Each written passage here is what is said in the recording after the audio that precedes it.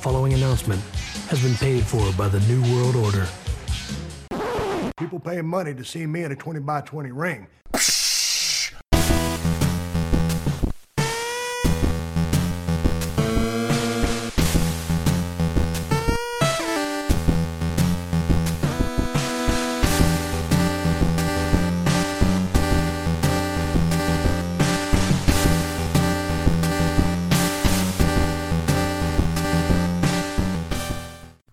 Hello everybody and welcome to another edition of the 20x20 Ring Crew. I am Joe and I'm here with my cohort Matt. What's going on, Matt? Hey, yo.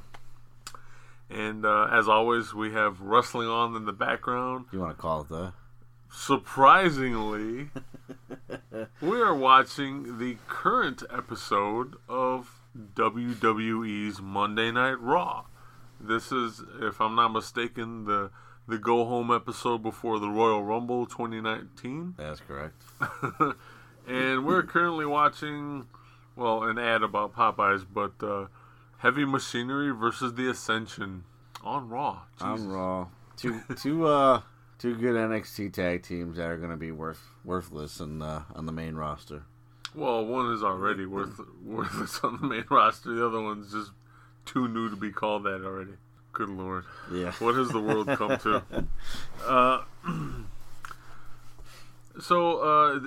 This is obviously out of the ordinary for us. And not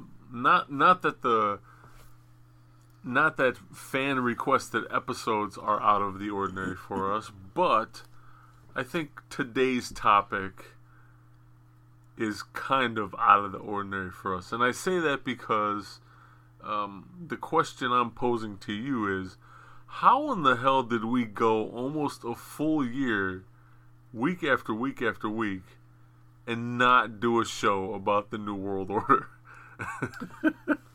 Yeah, it just seems the NWO, I think, in a nutshell, was what made so many people, both young and old, especially in that era, fall in love with wrestling again, or fall in love with wrestling for the first time. So I look forward to finally discussing it and giving it its proper recognition. It's about time. Yeah, I agree. A big NWO fan. I got to see it all happen as it happened. So Right. That was super exciting for me. I know I especially the guys that I worked with at my old 9-to-5 gig. A lot of us were wrestling fans at the time, and you had that excitement and enthusiasm every Monday night. We'd be glued to the television set, and then the following day at work, you'd catch us, either throwing toothpicks at people or, all kinds of shenanigans.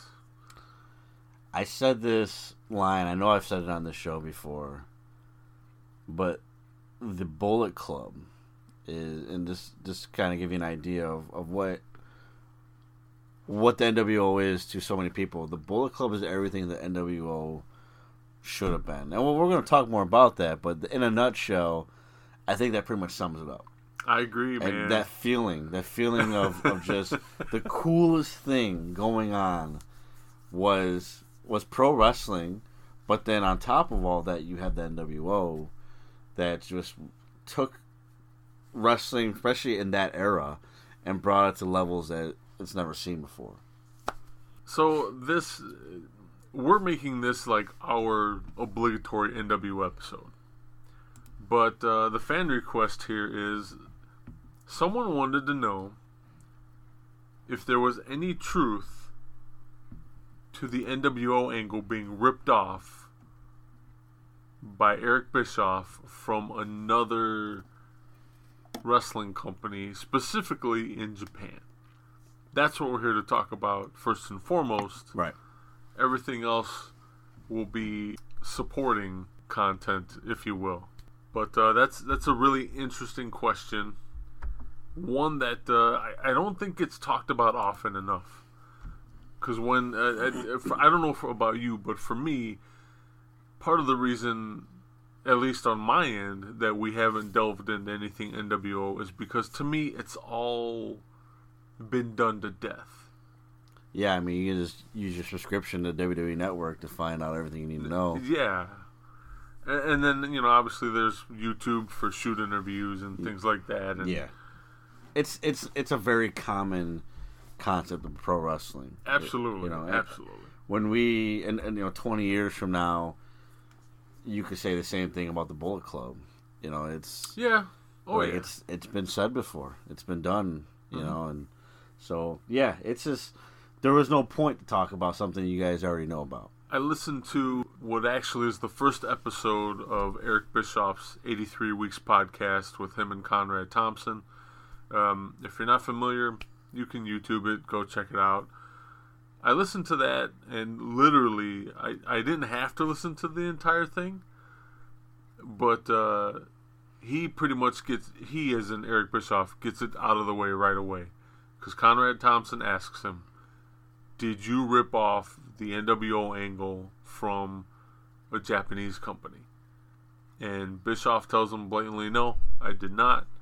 He says a lot of the confusion comes in with fans where I was out in Japan trying to figure some stuff out for WCW, and he essentially took the ideas that were presented in their wrestling culture and tried to apply it to American pro wrestling in a nutshell.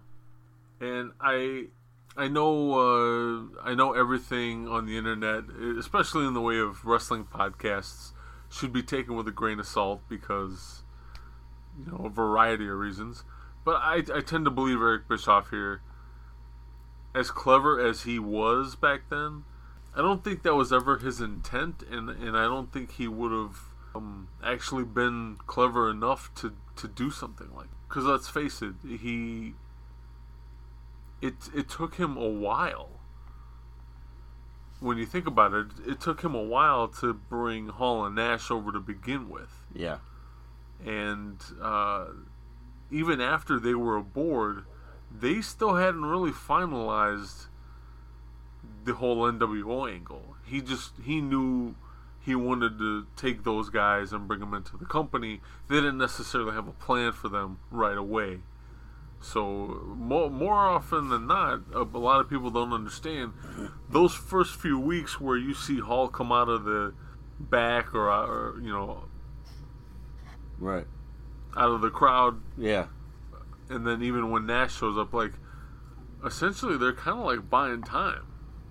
I mean, they had a loose plan in place, but nothing really solid and concrete to where they were like, hey, we need to execute this, and, you know, because we have all our shit together. I know that's hard to believe, but... Yeah, I mean, if you go back to those, you know, it wasn't very...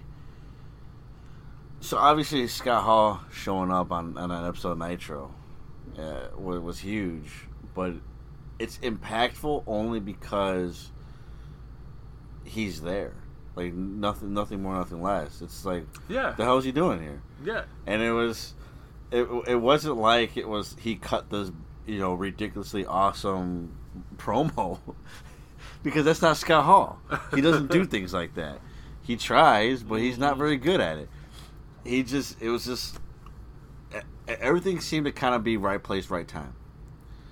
You got two big names in WWE. They come to WCW, and it's just everything kind of accidentally fell in place perfectly.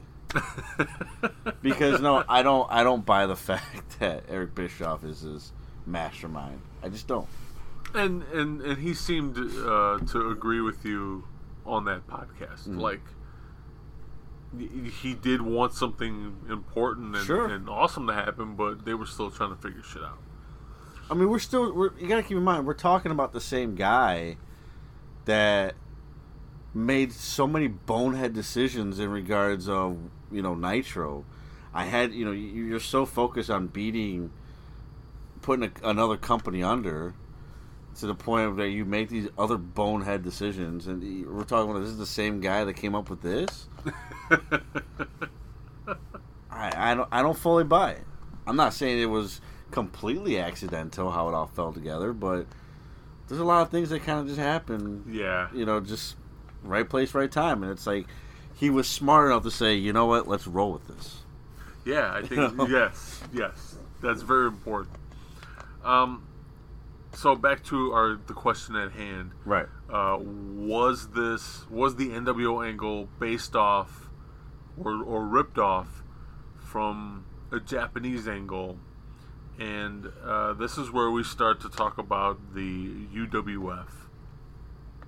For those who don't know, the UWF originally started out in Japan in 1984 as the Universal Wrestling Federation. It was formed originally by stars that defected from the New Japan Pro Wrestling roster, some of which included, by all means this isn't a complete roster, but Yoshiaki Fujiwara, Kazuo Yamazaki, Nobuhiko Takada, and Akira Maeda, which we'll get back to him. He's probably one of the most important. And another one, Satoru Sayama, the original Tiger Mask. Yeah. So keep at least those two guys' names in your head while we're talking about this. They're going to play very important parts in this episode. So they originally defected because all of these guys had legitimate martial arts training in addition to their pro wrestling training, and they wanted to provide a more realistic product to the wrestling industry, pro wrestling industry. So this ended up resulting in the UWF, and they wanted a more shoot-based style of wrestling. So more kickboxing strikes, more submission holds, and that was the focus of their company. And let's be honest, we're kind of going through that right now with All Elite Wrestling. They want to do something different. Not necessarily shoot-based, but they want to do something different. Right. We're still yet to see that at this point because they haven't had their first official card, but it's going to be interesting. So these guys formed the UWF, and even after they formed the UWF and started going, you still had some of the original roster not being able to adapt to that shoot style, and so they left. Guys like Ryuma Go and Rusher Kimura, they left to All Japan Pro Wrestling because they were like, fuck this shit. We just want to do pro wrestling like we were doing pro wrestling, and that's that. So they left. Early in 1984, the UWF president, Hisashi Shinma, struck a deal with the WWF for a working relationship. So you got to see guys like Akira Maeda, and he ended up winning the Intercontinental title, be a part of WWF television and programming.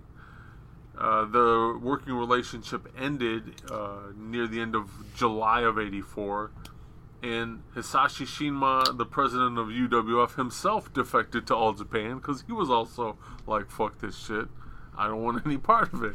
So he left too. They seemed doomed from the start. It seems like every time they had some momentum going, important people would leave. But the promotion had other problems. Osamu Kido, who was trained by Karl Gotch, joined the UWF right as the promotion was finding its footing and gaining some more momentum in a positive manner. But that period also saw their top two stars in Akira Maeda and in the original Tiger Mask, in Sayama, begin arguing over the essence and focus of the product. So you had Maeda, who wanted the product to be more focused on submissions, and then you had Sayama wanting the product to be more focused on kicks or kickboxing, and it drew them it drew them apart from what they originally came into, and they became really shitty with one another to the point where a few of the matches that they had together, it finally all came to a head in September of 1985, where they were going head-to-head in a match, and it became an actual shoot fight. There was no holding back. in Japan they call it going cement. They don't necessarily refer to it as a shoot. So during the match, Maeda decided to kick Sayama in the groin, and he ends up getting disqualified in the match. You can view the match. We'll have the link for you on our website for this episode. You can view the match, and you can judge for yourself just how much of this was a shoot or not. I myself, I could tell you right now, most wrestling fans they hear the word shoot and immediately they think, oh my God, we're going to see a real fight. Guys, more often than not, a real shoot fight in between two pro wrestlers, it's pretty much uneventful. Yeah. Because there's still strategy involved. Right. You know, you're just because two people are fighting doesn't mean all of a sudden you're going to be treated to some like Benoit Sullivan type shit. Yeah, yeah. That's a good example. You're absolutely right. It isn't necessarily going to be very eventful. Right. There's going to be a lot of locking up, a lot of just trying to not be hit. There's also a lot of stiffing on cell jobs. Yes, you do see that, and again, that doesn't make for entertaining television. Right. So the link for the fight will actually be there because it is available on YouTube, and you do get to see Sayama get kicked in the groin, and you can tell. I mean, he drops to his knees and he's hurt and the whole nine. Referee disqualifies Maeda. Later, Maeda would get suspended from the company because of what he did.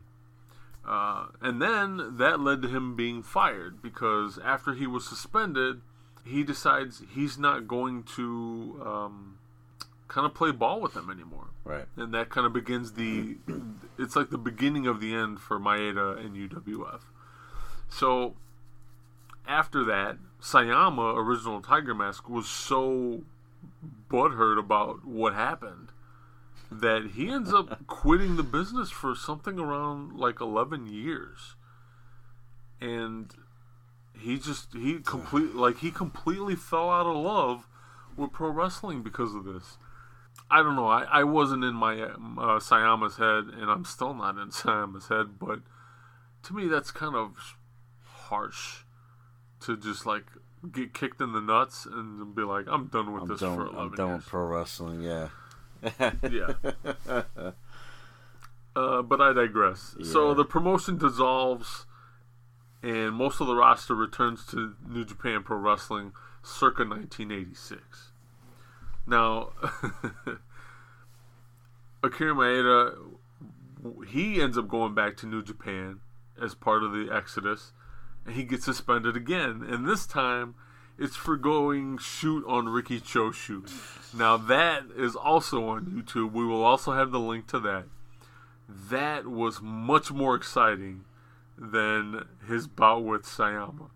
This is during a 6-man tag, which involved the teams of Riki Choshu, Masa Saito, and Hiro Saito against Akira Maeda, Nobuhiko Takada, and Osamu Kido. And essentially what happens is they're taunting each other for a majority of the match. Especially Maeda, where he's continually like, you know what? Put up or shut up. Come get some. You really want a piece of me? Let's do it. Come in the ring with me. And it gets there's like this very unpleasant tension in the ring to the point where Maeda is deliberately doing things to egg it on. And eventually you see Choshu lock up one of his opponents in the ring. Just flat out kicks him in the face. And Maeda comes out from the apron into the ring, and he comes in and he straight up kicks Choshu in the face. He's not even in the match at this point. No, he's on the apron. Yeah, he's not a legal man. He's not. He just walks in nonchalant. Fuck you, kicks you in the face. Yeah. And then he just nonchalantly walks away. And And Choshu continues the move, but afterwards he's like, "You want to go?" Like, so Choshu was setting up for the Sasiro Gatame on Kido, and then kind of like a sharpshooter almost. Yeah, and then comes the shoot kick, which results in a broken orbital bone on Riki Choshu's face. This match happened at Korakuen Hall in Tokyo on November 19th of 1987. When you go to our website and look at the YouTube link, the shoot kick that we're talking about happens at the 3:23 mark, 3 minutes 23 seconds in, and you'll get to see exactly what we're talking about. It's pretty exciting stuff. Out of the two videos that we just mentioned, this was definitely my favorite because you get to see a lot more going on. There's a lot more taunting. Maeda gives no fucks. He's all about fighting because he can really fight. So he's like, come on in. I'll beat the shit out of you. And then he couldn't wait anymore, so he just walked in the ring and cracked Choshu in the face.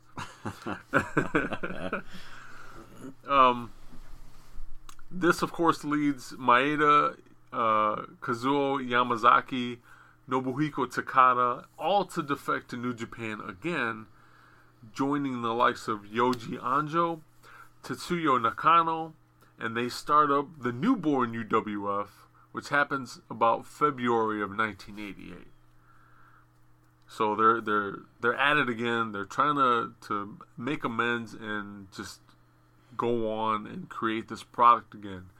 Early 1989 saw Akira Maeda and the then New Japan promoter in Antonio Inoki agree to Fujiwara rejoining the UWF from New Japan. So they negotiated contracts and got Fujiwara back in the UWF. Now, this is important because Fujiwara brought two of his top disciples, two of his top students in with him. And they were Masakatsu Funaki and the one and only Minoru Suzuki. Might have heard of him. So he brings those guys into the UWF. We all know, well, anyone who watches New Japan these days, we all know what a beast Minoru Suzuki has become and what he is. Here's where it started. Is this and you're more of an expert on this than I am, is this like the foundations for Minoru Suzuki to create Pancrase? Absolutely. Part of the founders of Pancrase? Absolutely. If you guys have never seen Pancrase, it still exists. It still exists. But like, I would highly recommend streaming services get UFC Fight Pass because every Pancrase event is on there, and it's some really fucking good shit. Really good shit. So yeah, when going through our notes, when I saw that on there, I was like, I gotta bring that up because it has to be the foundation for it. Minoru Suzuki at 50 years old scares the shit out of me. Oh yeah, I wouldn't want to get in the ring with him. No, neither would I. Those poor young lions. Akira Maeda steps down as president of the UWF in 1990 after there were disputes with the new president, Shinji Jin, because Shinji Jin wanted to work with other promotions, and Maeda didn't. He was like, fuck that. It's just us and us alone against the rest of the wrestling world, because he really wanted the product to stand alone and stand out. But the UWF's final card was on December 1st of 1990, or so we thought, because then in a few months later, in May of 1991, Yamazaki, Takada, Anjo, and Nakano, all without Maeda, again give birth to the UWF, this time in the form of UWFI. Their excitement was renewed, and they decided, hey, this time Maeda's not involved, we'll be good, right? Wrong.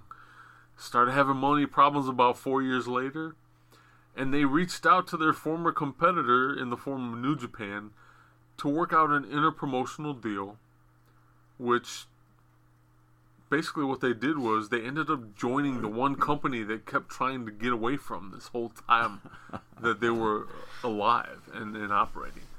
So it's weird that sometimes how things come back around. But they came up with this angle, and this is where the the topic of our episode comes in. So UWFI and New Japan Pro Wrestling agree, and they decide to work together, and they come up with this angle of the UWFI invading New Japan. It began on October 9th of 1995. The name of the card is called Clash, New Japan versus UWFI. And it was literally billed as a who would be better. You know, our guys against your guys, straight up, match versus match.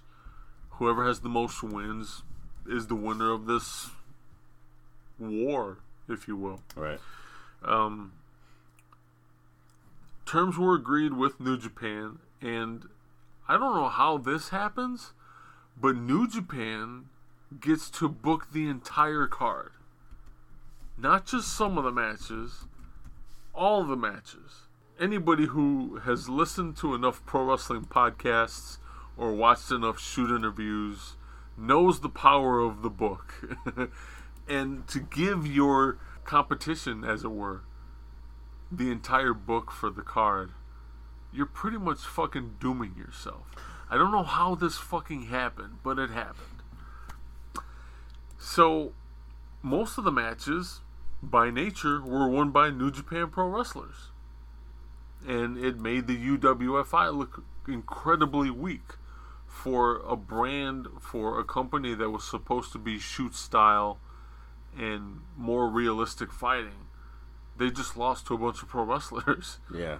What also didn't make sense was that out of all of the matches, the UWFI ends up winning probably the most important match for the IWGP Heavyweight Championship. Nobuhiko Takada wins over Keiji Muto. For those of you who don't know, that's the Great Muta.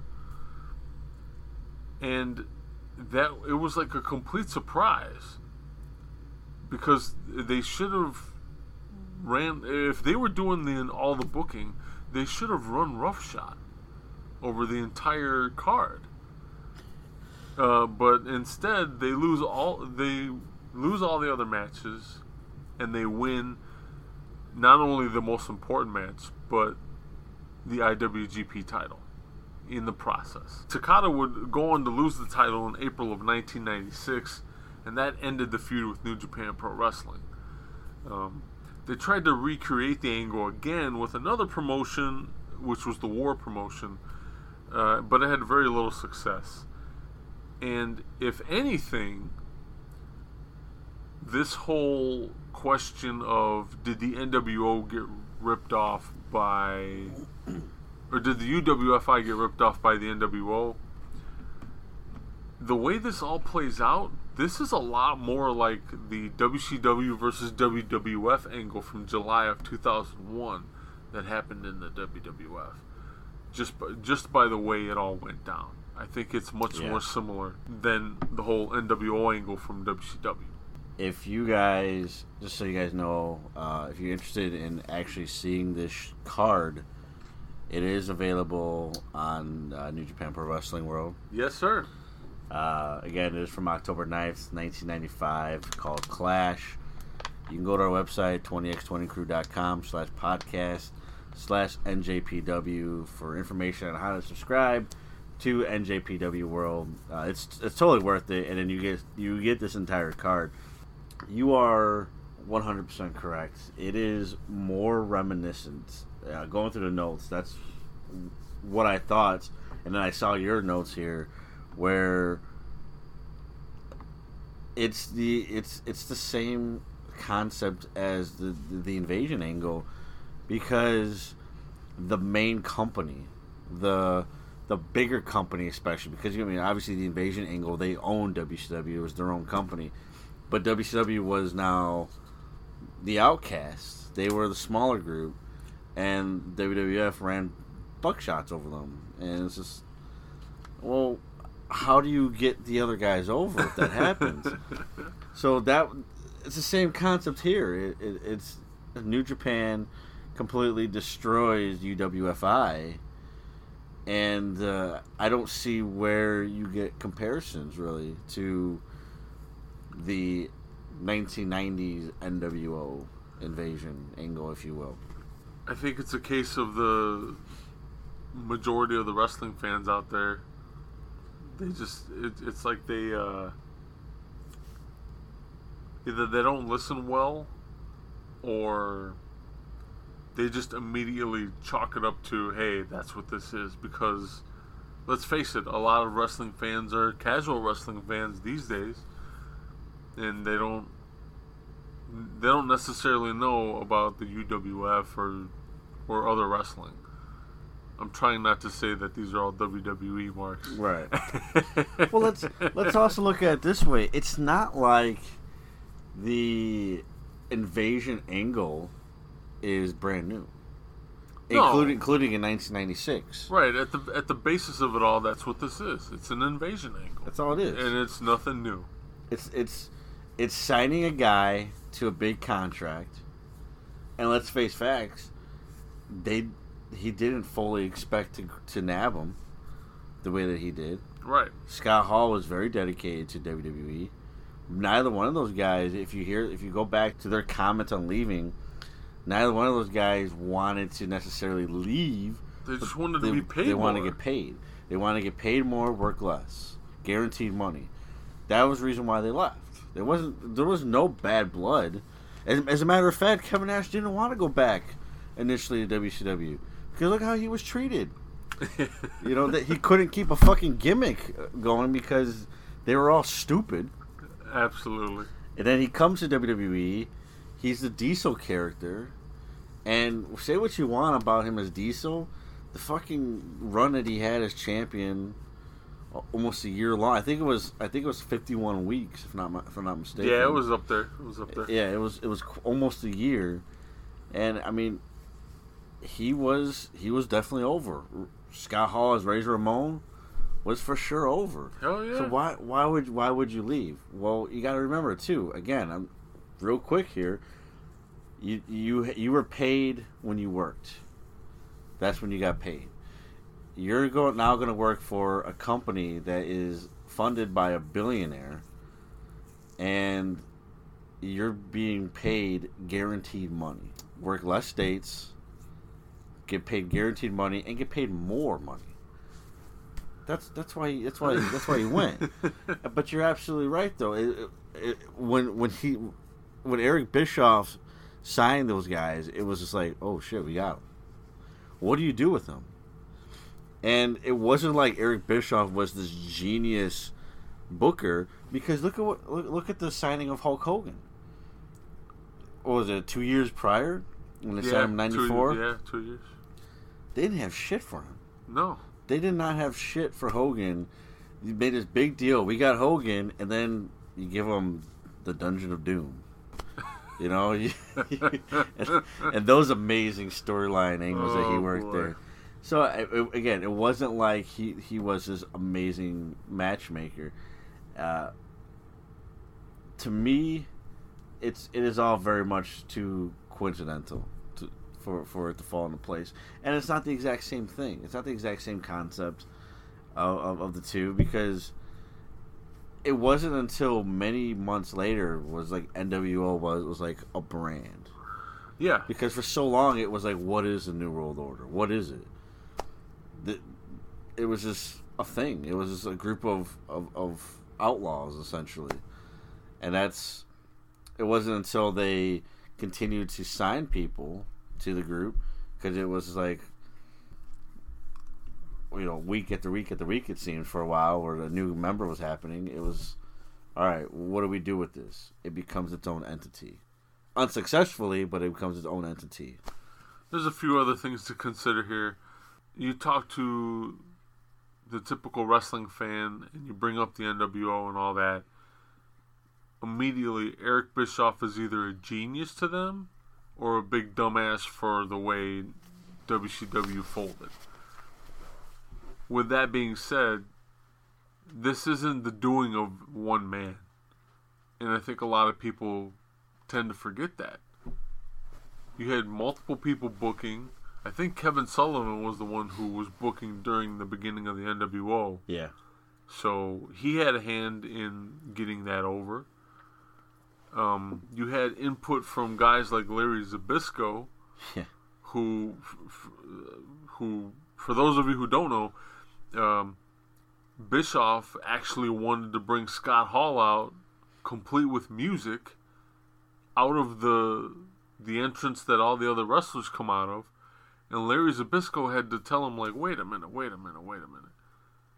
This guy's supposed to be an outsider, not part of the company. Why would he have his own music already? Why would he come out where the rest of the boys come out? Why don't you have him come out through the audience? Right. And then have him interrupt a match like he really doesn't belong there. And obviously the rest is history. You see how it played out. So there you go right there. That's proof positive that Bischoff didn't necessarily know exactly what he had. Right. He knew he had something, but he didn't know exactly what he had. He had two great signees that he had no idea where to put them at. Also, from the Japanese side of things, you got to remember, again, if you're not familiar, Takada was never like the equivalent of Hulk Hogan for the UWFI. He was mid-carder at best. You think of him as like Triple H when Triple H was the IC champ. That was kind of what Takada was for UWFI. Okay. So for him to win the IWGP title, that was nothing like the NWO. That was nothing like Hulk Hogan, who essentially came in and pretty much got the title right off the bat, you know? Right. Also, UWFI as a whole, whether they were part of an Invasion angle or not, there was no merch. NWO, all the fucking, like, one of the most popular t-shirts in the last fucking 30 years of pro wrestling. It's got to still be, like, top 3. Gotta be. And then also, the UWI didn't start out hot or strong like the NWO did. Right. It was like they kept failing. They kept succeeding just enough to get by because of other issues, especially with their own roster. And then somehow they had no choice but to give up to their competitor and work with them. So, like, none of this is reminiscent of the NWO. And then obviously the easiest thing to take away from this is the UWFI was nowhere near as cool as what the NWO was. NWO was over like fucking wildfire, as opposed to UWFI, which was a struggling fucking company who couldn't keep half their fucking roster happy for one reason or another. So they left. It's like, what the fuck? It would be like Hall and Nash going to WCW, being part of the NWO for like 3 weeks, and be like, you know what? This isn't for me. I'm going back, and then just leave. Yeah, that would be the equivalent. As stupid as that sounds. So yeah, quite a bit of difference here between the two. It is an interesting question, though. I mean, it's a fair question, but I don't see it. I don't see it because of the many differences. And again, you're absolutely right in the sense of, first of all, if I'm Eric Bischoff and I did see that, it wouldn't strike me up as immediately like, that's a good idea, because again, it never worked. Yeah, it never worked. So if I'm trying to figure out what the fuck to do with these guys, I'm not necessarily going to be like, oh, it's going to work for us. Yeah, why would I rip off a failure when I could rip off a success story? So I don't buy in to the UWFI as being borrowed or stolen, if you will. As far as the idea, there were some similarities there for sure. But again, as I said earlier, the invasion angle is not new to the industry, and it wasn't new in 1996. So therefore, I don't buy it, because it was just another invasion angle, in this case done correctly. what lends to the mythos of this question that we're talking about, the relationship that this supposedly has between wrestling fans. A lot of this you have to contribute at least a percentage of to Dave Meltzer. Because when Dave Meltzer first brought attention to this, he used the words Japanese style angle when he started talking about the NWO angle. So immediately it was like the rumors that get spread out there and all the bullshit that gets talked. Dave Meltzer does it again, huh? Yeah, you had all those Wrestling Observer readers, his fucking faithful, just take it as the gospel, which a lot of them do, and they just assumed, hey, that's what he's talking about. Yeah. And that's where a lot of the, I guess, urban legend, if you will, behind this question comes from. And it didn't help that Dave Meltzer used that terminology. But you have to understand, and a lot of Wrestling Observer fans don't understand it, or I should say Dave Meltzer fans don't necessarily understand, is that the whole reason Meltzer got into the business he's into was because of non-American talent that was not working here in the States necessarily. The alternative to American pro wrestling. That's why he got in the business. So things like Japanese style angles and terminology like that, that's common to him, not necessarily everybody else. So he knows that. That's what he's confident in talking about. That's what he had to compare to, because that's his bread and butter. And obviously these days he covers a whole lot more than just the American alternative, but yeah, I think a lot of people don't understand that. So he in really quick, in a nutshell, right, Dave Meltzer back then looked at the American wrestling market as a secondary market, not the not the end all be all, not the holy grail of professional wrestling. And I think it should go without saying, no matter where you and I go with this podcast, no matter where anybody goes with the podcast or as a writer, as a reporter, ladies and gentlemen, you can't base everything you think about a certain topic off of one entity. Right. Dave Meltzer is like God in dirt sheets and wrestling reporting, and he is not. He is not that. And I'm not anti Dave Meltzer by any means. I follow what he says and all that stuff. But make your own fucking opinions and figure out what the hell he means by that. Yeah. Do the research like we did. Do research. Jesus. You know, it's not fucking hard. It's like, hey, he said that, so, Dave Meltzer knows what he's talking about. Must be true. Must be true. I mean, oh my God. I get so sick and tired of hearing that. Like, oh, well, Meltzer reported this, so it's got to be true. Okay. Because he's right every single time, right? Like, he's probably right like 50% of the time, if that. If that. Like, that's, 500 is good in baseball, but not good when it comes to reporting. So, and again, I'm not here to insult Dave Meltzer. I'm not anti-Dave Meltzer. I know you're not much of a fan. No, I am not. To me, I mean, I'm so on the guy. But, it's just, when you hear a large amount of people buying into shit like that, it gets frustrating. But absolutely. And with that, I think we're going to take a break. We've covered a lot of information already. And when we come back, we're going to talk more NWO, less UWF. Fair enough? Too sweet. All right. Hang in there, folks. We'll be right back. This episode of the 20x20 Crew is sponsored by Amazon Prime.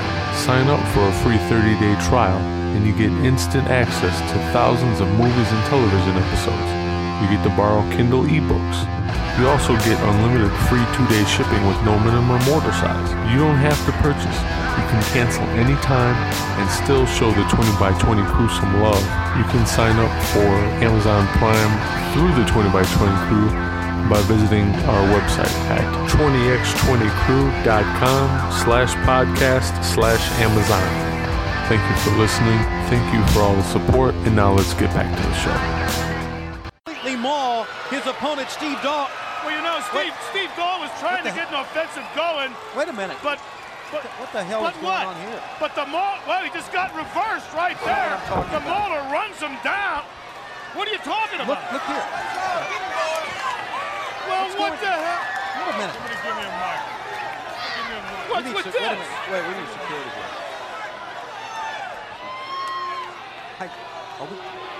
I have no idea. Hey. Wait a minute. I can't believe what I'm seeing. You people, What's with him here? you know who I am. But you don't know why I'm here. Are we going to get security here? Where is Billionaire Ted? Where is the Nacho Man? That punk can't even get in the building. Me, I go wherever I want, whenever I want. Listen, we need somebody to talk to. And where, oh where, is Scheme Gene? 'Cause I got a scoop for you.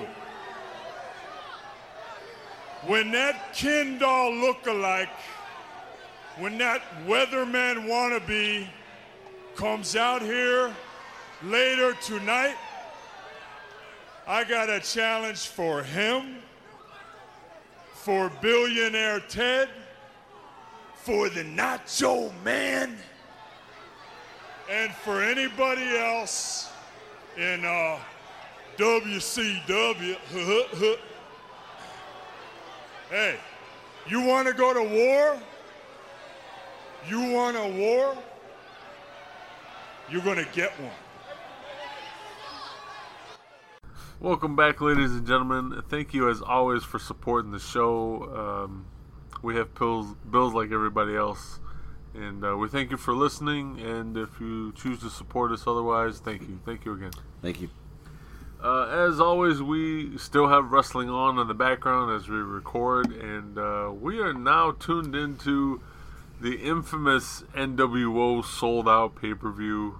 Well, this is the 98 one. Oh, this is the 98 one. Sorry. Okay. I can turn on the 97 one. No, you're okay.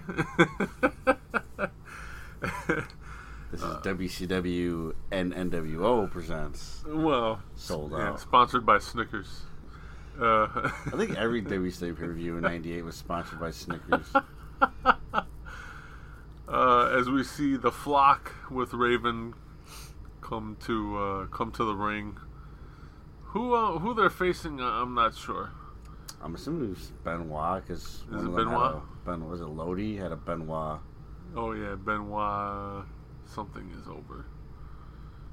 Oh, it is over. I'm trying to remember all these names. I know one guy's like Scotty Riggs. Yeah, Scotty Riggs. Van Hammer, the guy with the mesh. The mesh, shirt. yeah. Scotty Riggs. Oh, that's Scotty Stevie Riggs. Richards. Scotty Riggs is the eye patch. Yeah, I didn't see Stevie Richards. Wait, that's not Stevie Richards. No, that's not Stevie. Okay, so I'm wrong. The guy with the who's that guy? This is Van Hammer with the mesh. You're right. Yeah. There's Lodi with the goggles. The goggles. Billy Kidman or just Kidman. I'm not sure who the other fucking dude is. First I thought it was Stevie Richards, and then I saw the tattoo. I don't know what's going on. I love the Flock. You know what I loved was, I know you're not a big gamer, but the WCW NWO Thunder on PlayStation, you had, your characters would have, like, you could set their faction, so it'll say WCW, NWO Black and White, NWO Wolfpack, the Four Horsemen, and the Flock. And their attire would be based off of what faction you pick on them. Okay.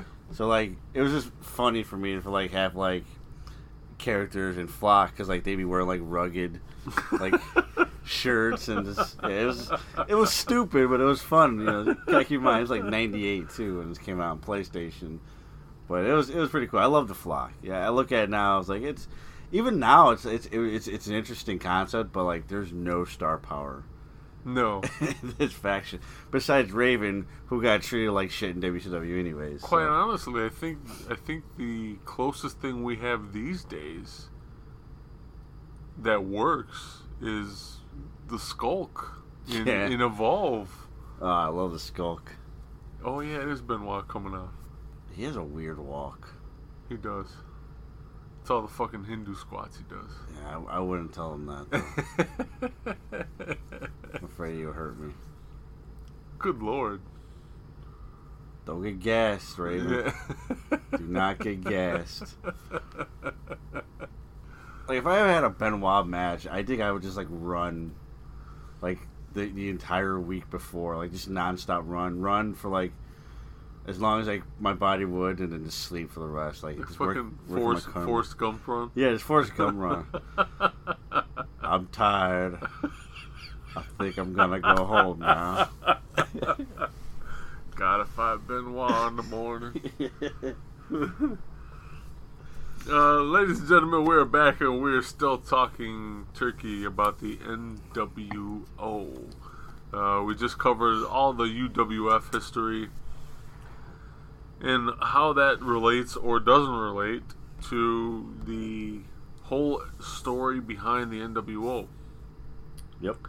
Now, for me, I just want to pick your brain, if that's okay with you. Pick away. Because you and I experienced this at different times in our lives. Right. So, and again, this is the first time we've covered it on the show. Right. So, I got a couple questions for you. Tony Schiavone, for sure, out of all of them, or out of most of the people who did color commentary for WCW, he often says that he was kept in the dark about a lot of stuff. I know I was listening to him one time, and he was talking about Terry Taylor, and how Terry Taylor was at gorilla position, and he's supposed to be cluing in Tony Schiavone into some of the things he should be discussing while he's commentating. And Schiavone would do it out of habit or because he was trying to be good at his job. Right. And then he was waiting for Terry Taylor to like feed him in some more information. And Terry Taylor would be repeating what Schiavone just said because Terry Taylor was too busy paying attention to other shit in the background or in the gorilla position because the company was so fucked up and disorganized. Yeah. But the announcers for the Nitro on May 27th of 1996 was the first appearance of Scott Hall. The announcers played it like a shoot. They played it like they didn't know what was going on, who this guy was. And so I've always wanted to ask you, how beneficial do you think is it to let the talent and or commentary know about what's going to go on ahead of time, or not let them know ahead of time? I don't think there's really like a concrete answer to this because the cliche answer is it depends on the commentator. You got a guy like Michael Cole. I tell him every single thing he needs to say. Do not let him ad-lib anything because it's Michael Cole and he sucks. He would still fuck up. He would still fuck up, but yeah. A guy like Tony Schiavone. I'm not saying he's the greatest commentator in the world, but a guy like Tony Schiavone, I think made it work because let's face facts. He was such a trooper for WCW for so long. You know, even beyond the NWO era, you know, especially the Vince Russo era, I learned that Tony Schiavone was very good at keeping composure and trying to do as much damage control as possible when things happened that weren't supposed to happen per se. That's obviously in hindsight. Hindsight's always 20/20. But with something like this, Eric Bischoff wants Scott Hall to come out with theme music. Larry Zbyszko says, hey, he should come out of the audience. Uh-huh. And if you really like think about it, like if you really go back and to when it happened, like Larry Zbyszko was the one that played the surprise guy, and Tony Schiavone was just like, "Hey, what the fuck is this? Like, Yeah. you know, what's happening here?" Everything about WCW at that time and the NWO was real based. You know, Eric Bischoff said it in so many interviews. WWE was gimmick based. They wanted to be real. You want to do something real. Think of anything that is happening in the world that's real, and it's whether it's good or bad, but it's happening live and on the spot. Your people on camera are there to now react to it at some point. You know, let's say you're on the scene doing a weather report, and all of a sudden there's a giant twister happening behind you. How do you react to that? You know, we weren't expecting it, but now it's there. So you have Scott Hall come in and have this commentator that's kind of like, what's happening kind of thing. As a fan, I'm just as confused, because sometimes when you know what's happening, you now have to act. And again, it's, you know, this is where we say Michael Cole would fuck it up, because it would be like, oh my God, it's Scott Hall. What is he doing here? Like, he's clearly not surprised by it. Like when AJ Styles, for example, when he made his first appearance at the Royal Rumble, like, it was totally ruined by everything Michael Cole was saying. Like, he was building up this guy as if he had notes written down verbatim, and it was like, well, how did you know he was there, Michael Cole? You know, you're supposed to make it, as a commentator, you're supposed to make the product as believable as you can. So the less you know, the better in this situation, because it's supposed to be what we talked about last week, and that's shock value. It's supposed to be that. And if your commentator is professional enough to be like, all right, Scott Hall's here, let's run with it, but still have no idea what's going on, as a fan, I'm listening to it, and it's like, well, why is Scott Hall here? What's going on? Why is he here? So I'm a fan of it, but again, it's just like so many other things. It's you gotta have the right personnel there, and I truly feel, especially in hindsight, that Tony Schiavone was that guy that be like, all right, this is what we're doing, let's do it. Speaking of color commentating, Eric Bischoff had been quoted as saying the reason he switched up announcers for Nitro was to keep it fresh. He felt the idea of having just the same two guys for an entire 2 or 3 hour telecast would just get boring to the audience listening. Mm. Do you agree with him? Do you disagree with him? Did you have any favorites on Nitro? I think I'm in the minority. I was always a Mike Tenay fan. I learned in my earlier years that it's like this guy knew wrestling. And yeah, him and to a lesser extent Scott Hudson. Mm-hmm. You know, Scott Hudson was kind of like the bootleg Mike Tenay, yeah, if you will. But yeah, no, I found myself enjoying Mike Tenay because he knew all he was like the technical wrestling equivalent of a color commentator. If I'm not mistaken, if my memory serves me correctly, he was brought in initially as the cruiserweight guy. Yeah, just to announce for cruiserweights. But like, yeah, it was. He just had like this great like wrestling knowledge. But you know what? I really dug WCW commentators though. I know Bobby Heenan has gone on record saying he didn't necessarily care for his time in WCW, but you know what? I loved his commentary. You know, Dusty Rhodes, I thought was nice. His commentary. Larry Zbyszko was so. I mean, he was good, especially listening to it now. You and I were a few weeks ago before recording. We were listening to one of the episodes of Nitro. And some of the old school comments that he said. It's like, holy shit. just things that would be, especially in 2018 or 2019, would be frowned upon. Oh, yeah. People would have a field day on that. But, yeah, I always enjoyed it. So does it keep it fresh? It depends on who you're asking. I wouldn't say so much keeping it fresh, but you had, especially before Thunder, you had one TV show and you had a good amount of commentators that could do the job well. You know, why not mix it up in that sense? Again, I guess that's keeping it fresh, but if it was Tony Schiavone and Bobby Heenan, you know, for the most part, I would still be okay with that because they were a good tandem together. Again, I always flocked more towards Mike Tenay, but he wasn't a main commentator for WCW. But I enjoyed his commentary. I really enjoyed most guys. I'm gonna say everybody's, but for the most part, WCW was just good all around as far as commentating to begin with. I can't say I'm necessarily a fan of the switch up.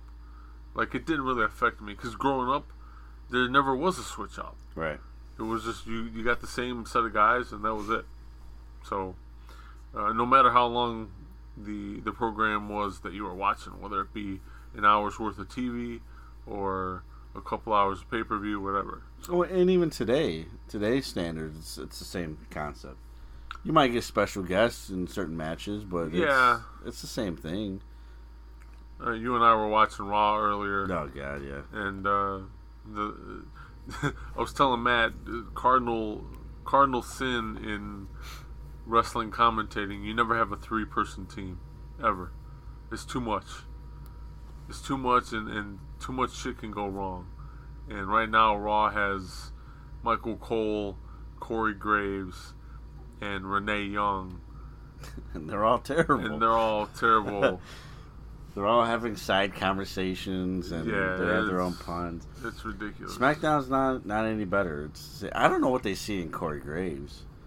I really don't. Like, I remember watching an episode of, I don't know if it was 30 for 30 or one of those ESPN shows, and they were doing the NXT episode, and they had Corey Graves and all the concussions, and it was cool because, like, at the time, I felt it was cool because Triple H was like, "Hey, you can't wrestle anymore. We're not gonna fire you," because that was what they were building on. Like, I'm not gonna have a job.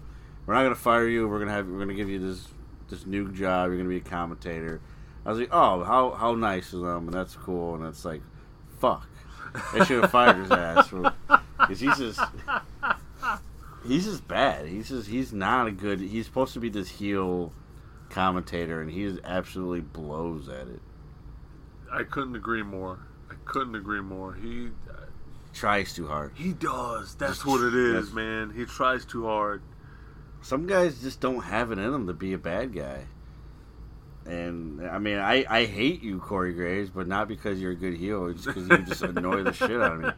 You make me not want to watch it even more. And that sucks because I'm actually trying to give him a shot, and I got more enjoyment watching it while recording because I didn't have to listen to your shitty commentary. So.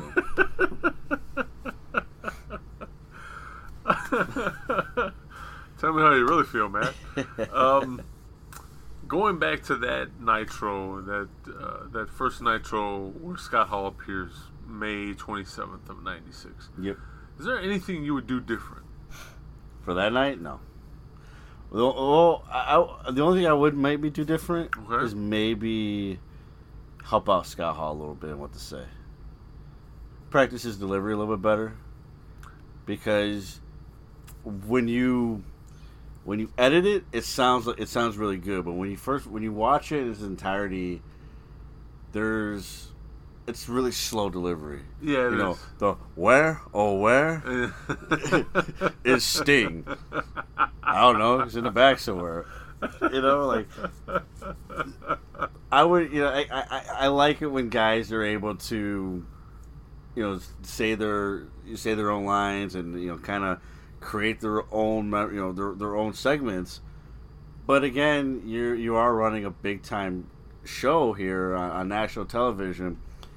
it might be a good idea to be like, hey, Scott, what do you got for us tonight?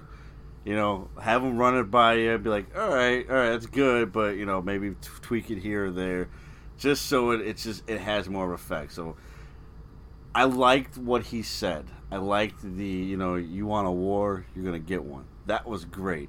But the lead up to it was, you know, the where? Oh, where? Yeah. You know, it's like, I don't know. I don't know where you're going with this. You know, but there's other good parts. You know, you know who I am, but you don't know why I'm here. I always laugh at the part where he's mentioning Mean Gene. Yeah. Where is Scheme Gene? Do I have a scoop for him? And I'm like, holy fuck! Could you just say it already? Yeah, there was some cool shit he said, but you're right. Like, someone should have produced him a little more. At least ran it by him in the back. Yeah. Like, yeah, maybe change this. Maybe don't say this. Yeah. Just you know, your appearance is going to be enough. You know, it's going to get people buzzing. You know, say a little bit and be done with it. Yeah. Yes. That's it. Here's an interesting question that I've never picked your brain about. I had to think back. So, everybody during that time wanted to know who the fucking third man was, myself included. Yeah. It was the talk of the wrestling world. Who's the third man? Who's the third man? We all know now, well, you should know, the original person that was supposed to be, and it wasn't Hulk Hogan, it was supposed to be Sting. Yeah. Which, I mean, logically, there was sense to that decision. Yeah. Obviously, we all know it was Hulk Hogan. But there were a lot of names thrown out there. And I bring this up to kind of take shot at Meltzer. I'm not going to lie. Okay. But I do have a list, and I want your honest to God reaction, okay? So I'm going to name them off very slowly. And you can laugh, you can cry, you can call me out on them, however you want. Okay. But, so, here we go. Are you ready? Yeah. Roddy Piper. At that point in his career, absolutely not. Unbelievable to you, or? There's, you gotta have a buzz. There's no buzz. Okay. For Roddy Piper. All due respect, he's a legend, but 96, who cares? The British Bulldog. A little bit better, in my opinion, but again, there's no buzz there. Who cares? Isaac Yankem. The fucking dentist? The dentist. Now we're talking WCW here. Keep in mind, these are all legit rumors that were put out there. These are yeah. Yes. Way to go, Meltzer. Isaac Yankem. Brian Clark. No. Just no. Nobody even knows who he is. Crush. What was Crush do? I think he was an NOD at the time, wasn't he? Probably, yeah. Or I don't know. No Crush. Lex Luger. Lex Luger's believable, unfortunately. I don't like it. In 1996, I don't like it. Okay. You know, 23 years later, or close to it, 22 and a half years later, I still don't like it. But Lex Luger's believable because he's a big name in WCW. He's a babyface. He could be the third guy. Okay. King Mabel.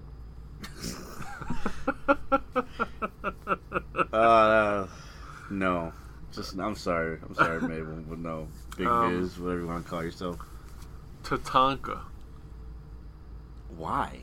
Why is that even? I believe his name was mentioned originally, if I remember correctly, because I don't think he had a much TV time for the WWF at that point. This was definitely post this 2-year undefeated streak, right? Yeah. And so everybody thought, well, not everybody, but he's gonna jump ship. He's gonna jump ship. People are gonna give a shit about it. All right.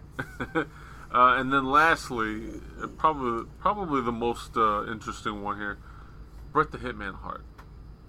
Can you imagine Bret Hart leaving on his own? no screw job, and then does this angle. I think it would have been. I think it would have got a really big reaction, but I still don't know that it would be as big as Hulk Hogan.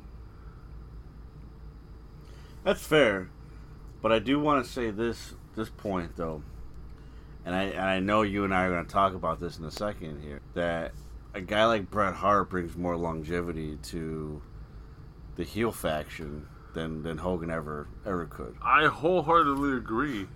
It definitely would change the entire dynamic of the NWO. Because look at it this way too, Bret Hart, even though he's not as big of a name as Hulk Hogan, not arguing that point at all, Bret Hart is, especially in 1996, is still the face of WWF.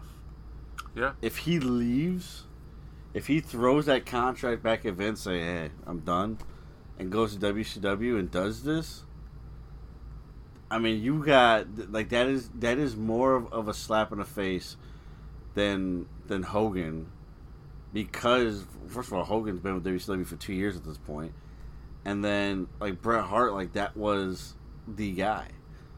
That was their guy. That was, that would be like, taking your top guy in any company and having him join the opposition.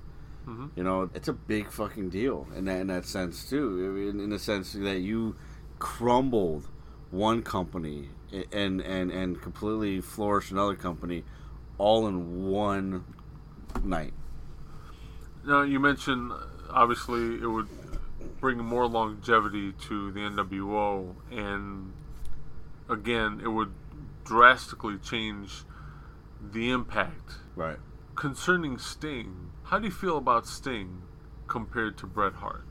Do you think it's a very similar situation? Do they have is the fan reaction the same? How would you feel if it actually was Sting instead of Hogan?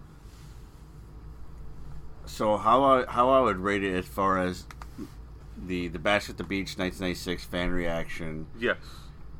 Hogan number 1, Bret Hart number 2, Sting number 3. Really? However, I will say this: Sting, out of those 3 guys, is the best option for the NWO.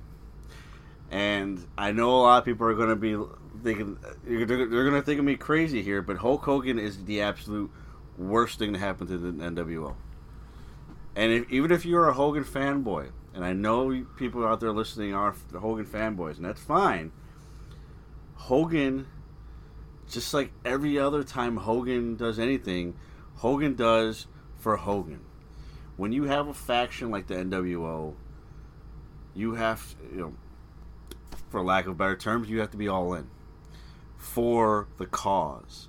Hogan's never going to be for the cause of anything besides himself. Just like the situation going on right now.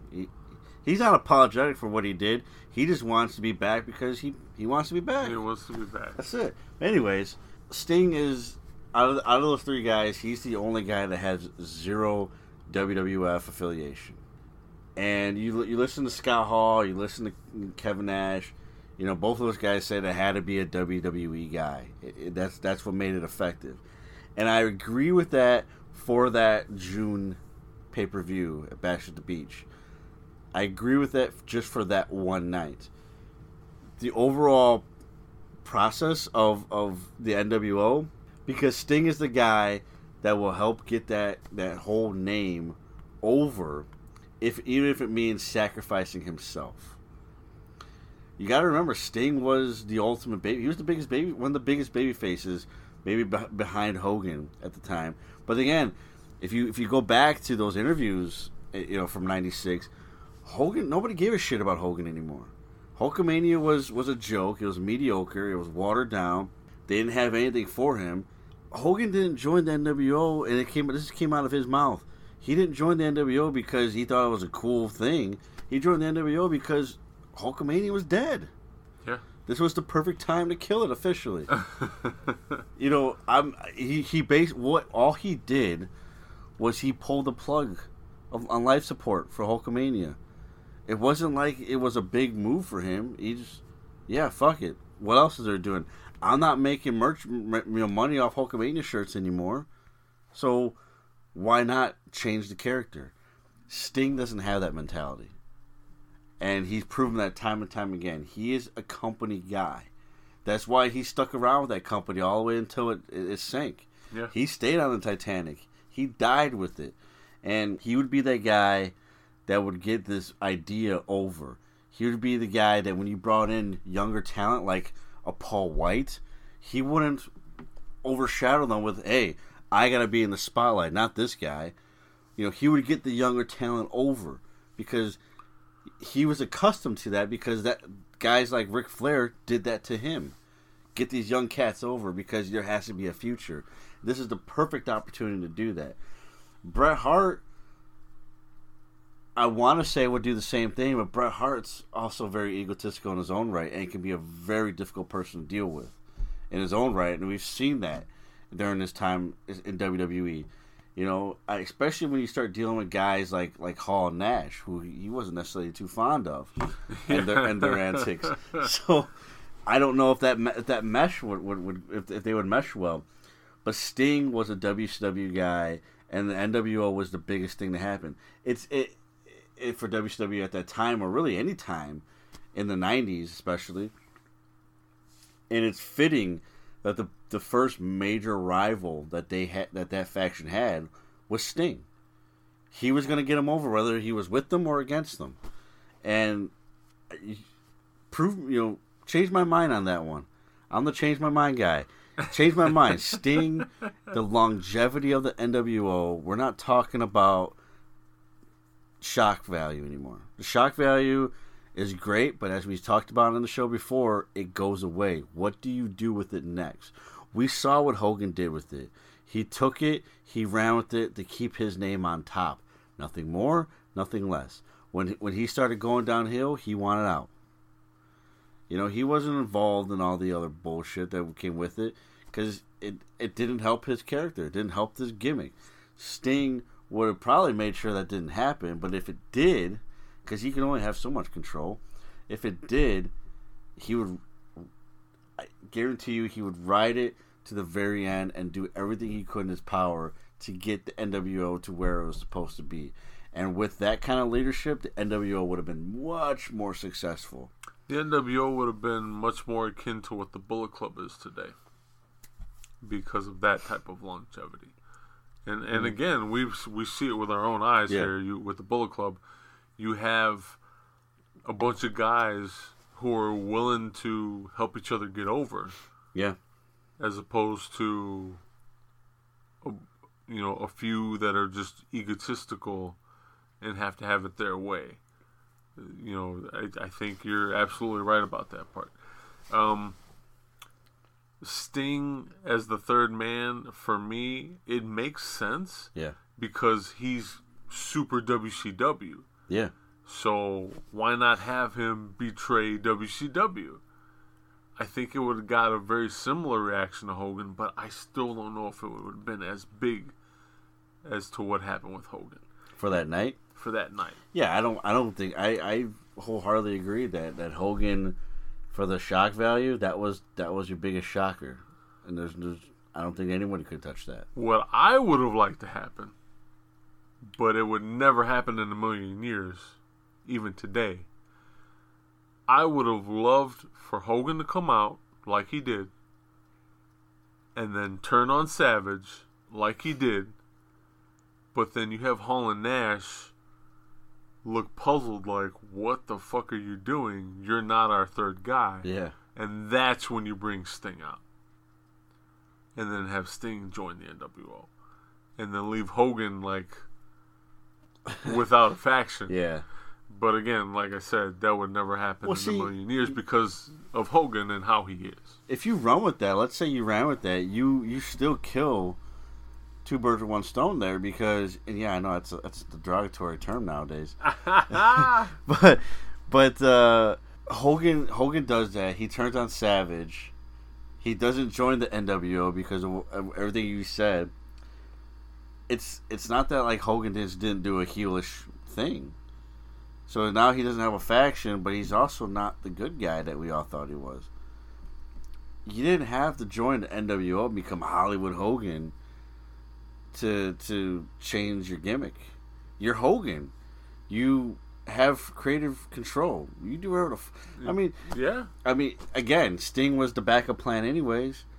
I mean, for those who don't know, Hulk Hogan spent most of Bash at the Beach at his buddy's house in Daytona. Yeah. Because he's like, I'll let you know what I decide. Yeah, because he wasn't sure. He wasn't sure. And then he comes out. Hall and Nash don't know what's going on. They don't know if he's gonna do the job or not. So that look of shock on her face is legit shock.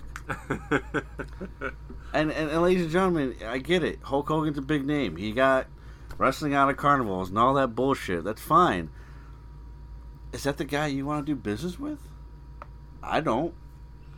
Especially if you got this beautiful thing that is on the verge of breaking through and becoming the next big thing. And it's like, well, we gotta wait on fucking, Princess over here decide what he wants to do, and everything goes through him, and it's like it doesn't work for the long run, and that's why the NWO by 1998 is essentially a dying breed. I have another little bit of fantasy booking here for you. Let's play a little role reversal. All right. With Hogan and Sting turning heel. Yeah. Okay. So, what would happen in terms of the overall impact of the situation, that is the NWO, if Sting was the third man, but Hogan later came on board as part of the NWO? And when I say that, you can make him NWO. You can make him part of the original NWO. You can make him part of the Wolfpack. Whatever you want to do. Basically, he takes the role of what Sting took. If you look at 97. Yeah. I don't know, man. I kind of don't want Hogan in there because my biggest fear is the creative control. The creative control that he has. He could just. I don't want him part of that. I don't want him even rivaling against them because what we're gonna get is UWFI versus New Japan. Where it's just like, hey, Sting can't beat me, brother. Like, I gotta get over on Sting. And it's like, come on, Hulk. You promised you wouldn't do this. Oh, brother, I changed my mind, brother. And it's such an uncanny Hogan. He's never done that before. No, I kind of want him as far away from the NWO as possible because, again, Hulk Hogan took the NWO name just to revitalize his career. That is all he did for that group. Did it help sell T-shirts? You bet it did. But again, it's all part of get Hogan over. Get Hogan over first. It's like a championship-winning team, but you got to pass the ball to Hogan all the time. Hogan's got to be the one that scores the game-winning shot. Hogan's got to be the one that is in the spotlight. Hogan's got to be the one with the championship belt. Anybody else, and Hogan's not happy. And that's a problem. With that being said, if Sting was still the third man, how plausible would it have been to have that version of the NWO, with Sting as the third guy, face off against a WCW roster of a new generation of Hulkamaniacs? Like, what if Hogan had not been the third guy and he takes up the helm for WCW and kind of converts them to like Team Hulkamaniac? Would it have done anything for you? Would you have changed your mind about what you just said? Or do you think Hogan still pulls his creative control card and ruins it all? I think it still gets ruined because of the fact of where he fits in it, and more likely it's going to be for the World Heavyweight title, and more likely it's going to be him holding on to that title. If he's like in a managerial role, I'm okay with it. I'm okay with it because I could see him being like, hey, it's just not your time, brother. Like, you'll have your time. He's more, I think he'd be more accepting to, hey, like, you guys can't win every single match. Because if it's Hogan versus NWO, guess who's going to win 90% of the time? It's going to be Hogan. It could be Hogan versus 20 members of the NWO, Hogan's gonna win. Okay. That's Hogan. And if you don't agree with me, that's fine. But that's Hogan in a nutshell. Hogan with his a group of upcomers, upstarters, or just a group in general. Like, let's say he hooked up with DDP because DDP was a major rival of the NWO. He grabbed a Booker T. Okay. Maybe a Chris Benoit or something like that. Who knows? And said, hey, we're going after these guys. These guys are running.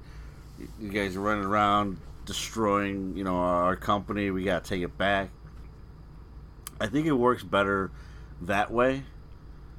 But again, I still would rather have him doing something else, anything else.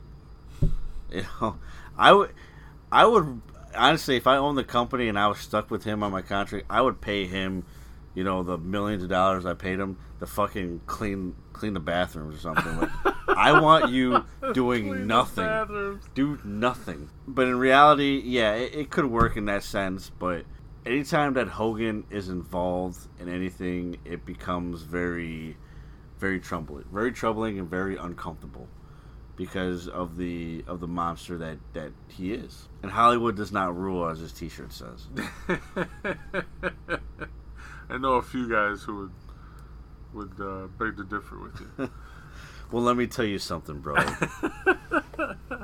Thinking back to the actual NWO roster, yeah, from start to finish, right. I know there's a lot of fat there that you need to trim. Besides the obvious in Virgil or Vincent, whatever you want to call him. What are you talking about? He's like the best guy.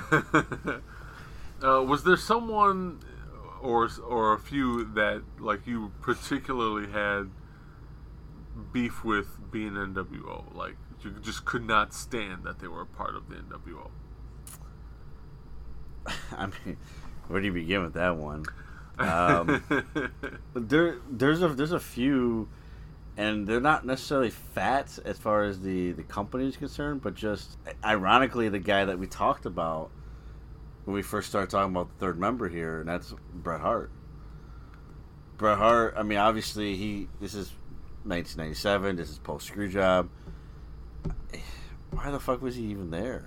Yeah, it didn't make sense. And what made it even worse for me was he was supposedly affiliated with the NWO, but like he never fucking wore any of the shit. Yeah. Never.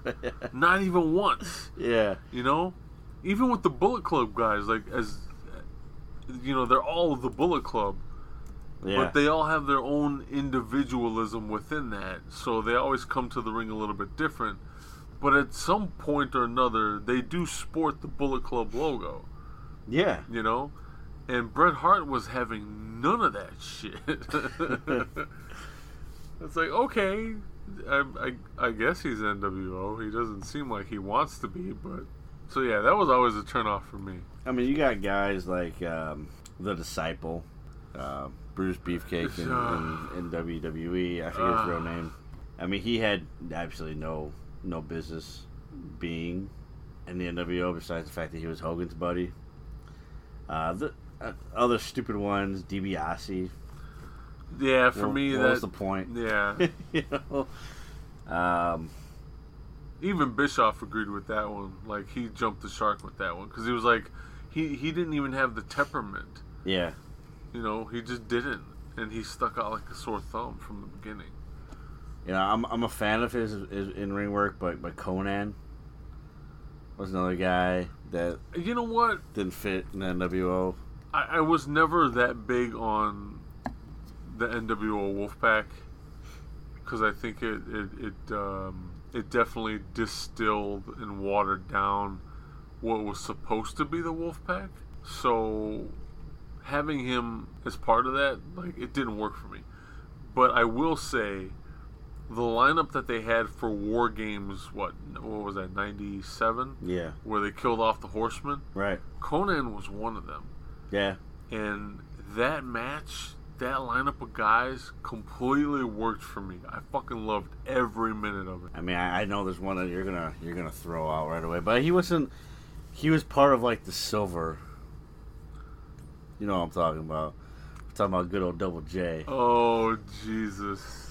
He was a member of the NWO. Well, he was also a member of the Bullet Club, too. Oh, yeah, don't remind me. Yeah. That doesn't count. It does. Absolutely does. Unfortunately. Rick Rude, another guy that didn't really do anything for the NWO, in my opinion. Yeah, no, not really, because he wasn't wrestling. Yeah, he wasn't wrestling at the time, and like the way that DX essentially treated his ass, anyways, when he left, it was just like, you're not wanted anywhere. Obviously, guys like Horace Hogan, Stevie Ray. Oh God, neither one of them either. Yeah, I mean, there's other guys. There's other guys that I'm looking at the list, and I forgot were even in the NWO. I forgot like Disco Inferno was technically in there. Wasn't he Wolfpack? Yeah. Disco Inferno. Fucking horrible shit. Yeah, it just became a a not so who's who, I should say. But but then they dropped the ball with some guys like the Giant. Giant was a great addition to the NWO. That's exactly who you want on your team, and they threw him out. Yeah. I don't know what happened. Do you know the reason why? No, I don't. I'm assuming Hogan has something to do with it because he was fucking over. Yeah. He was too over.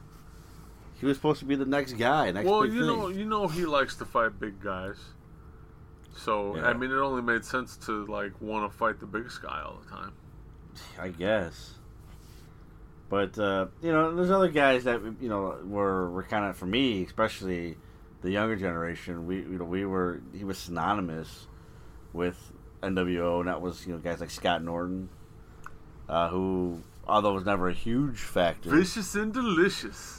And the thing is, I'm not a huge Buff Bagwell fan, but ever since I started talking to you about that, I went back and watched their matches, watched them together. I'm telling you, man. I give you that. I give you it. It works. Worked. Yeah, it does work. Again, I am also not a big Buff Bagwell fan. Yeah. But for whatever reason, Vicious and Delicious worked, man. Holy fuck. I don't know why. You'll probably be disappointed in me in this one, but I didn't mind Lex Luger and the Wolfpack. Why? What is wrong with you? I don't know. It kind of You must still be sick. Yeah, I didn't hate it. I didn't hate it. I didn't say I loved it. Man. But I didn't. I guess a part of it was because I was just somewhat happy to see Sting and Luger on the same page again. Because being such a Sting fan and watching them, especially in 95, 96, you got to see that tandem together. It was cool to see them on the same team. I guess maybe that was the only reason why. And even Conan, for whatever reason, fit better in that faction than they did in NWO. But I agree with you in what you said with the War Games match. But yeah, there's some cool additions though to it as well. I mean, Kurt Hennig was obviously a huge part of that. Again, part of the War Games. War Games. Yeah. Oh man. I mean, he was the reason why he turned on the Horsemen that night. So, there's definitely some good here, but like, there's a lot of wasted potential in the talent roster. Yeah, absolutely. You go to the Bullet Club, and again, we do the Bullet Club comparison because if you ask those guys, a lot of it was inspired by the NWO. It's an invasion angle. Yeah. When it first came out, Gaijin. They were fucking too sweetened. Well, they still too sweetened in New Japan. They're still too sweetened. But you look at where it started. Bad Luck Fale, Carl Anderson, Prince Devitt, and then Tama Tonga. And where it's gone now, only I would say AJ Styles and Cody Rhodes came into the group with a big name. Yeah. And some of you would be like, oh well, no, well they had Kenny Omega, they had the Young Bucks. They weren't big. No, they weren't big at names. Kenny Omega was a junior heavyweight trying to find his name. He had this cleaner gimmick. They brought him in. He was a junior heavyweight. And then he does the shocking turn on AJ Styles. That's what got him over. Sure. The Young Bucks, they were brought in, I believe, by Anderson, if I'm not mistaken. I believe so. And it was just one of those things where it's like, do what you guys are doing, but do it here. And he guaranteed them it'll work, and it worked.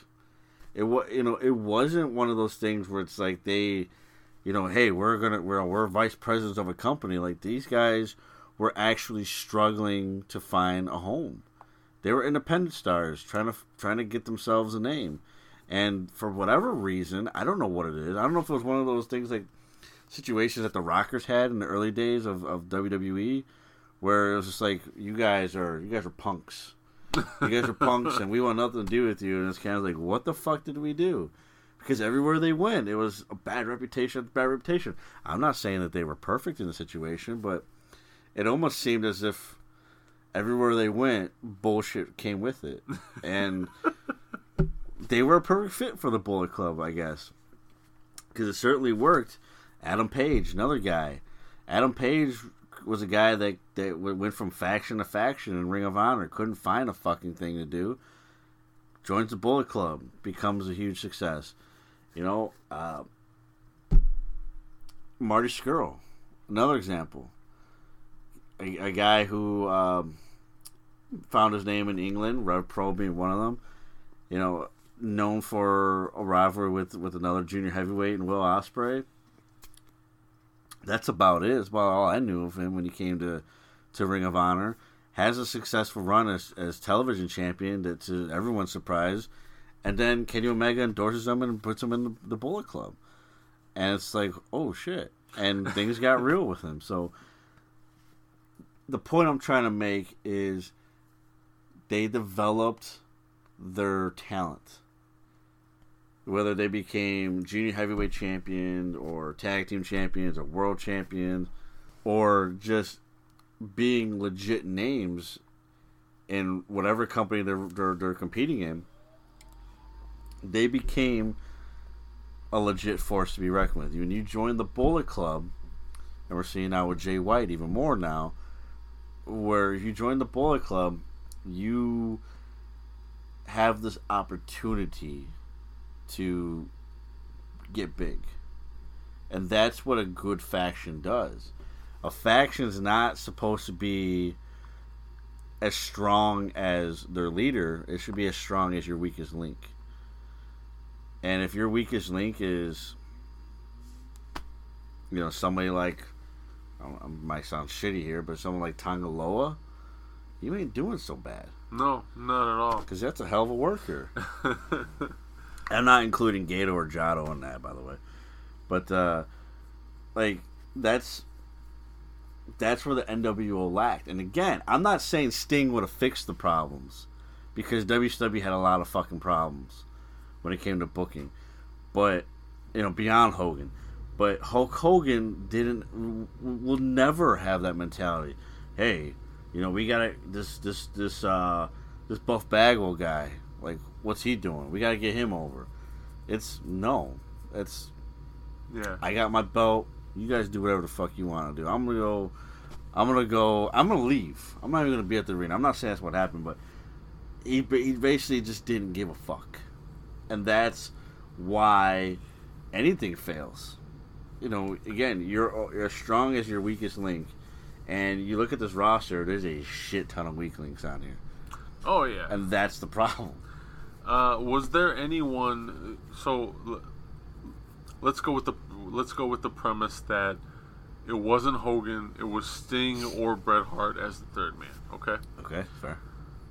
With that being said, was there anyone on the WCW roster that didn't end up being NWO that you would have liked to have seen the WCW push homegrown, who wasn't from the WWE, and elevate by way of the NWO? I'm watching them right now.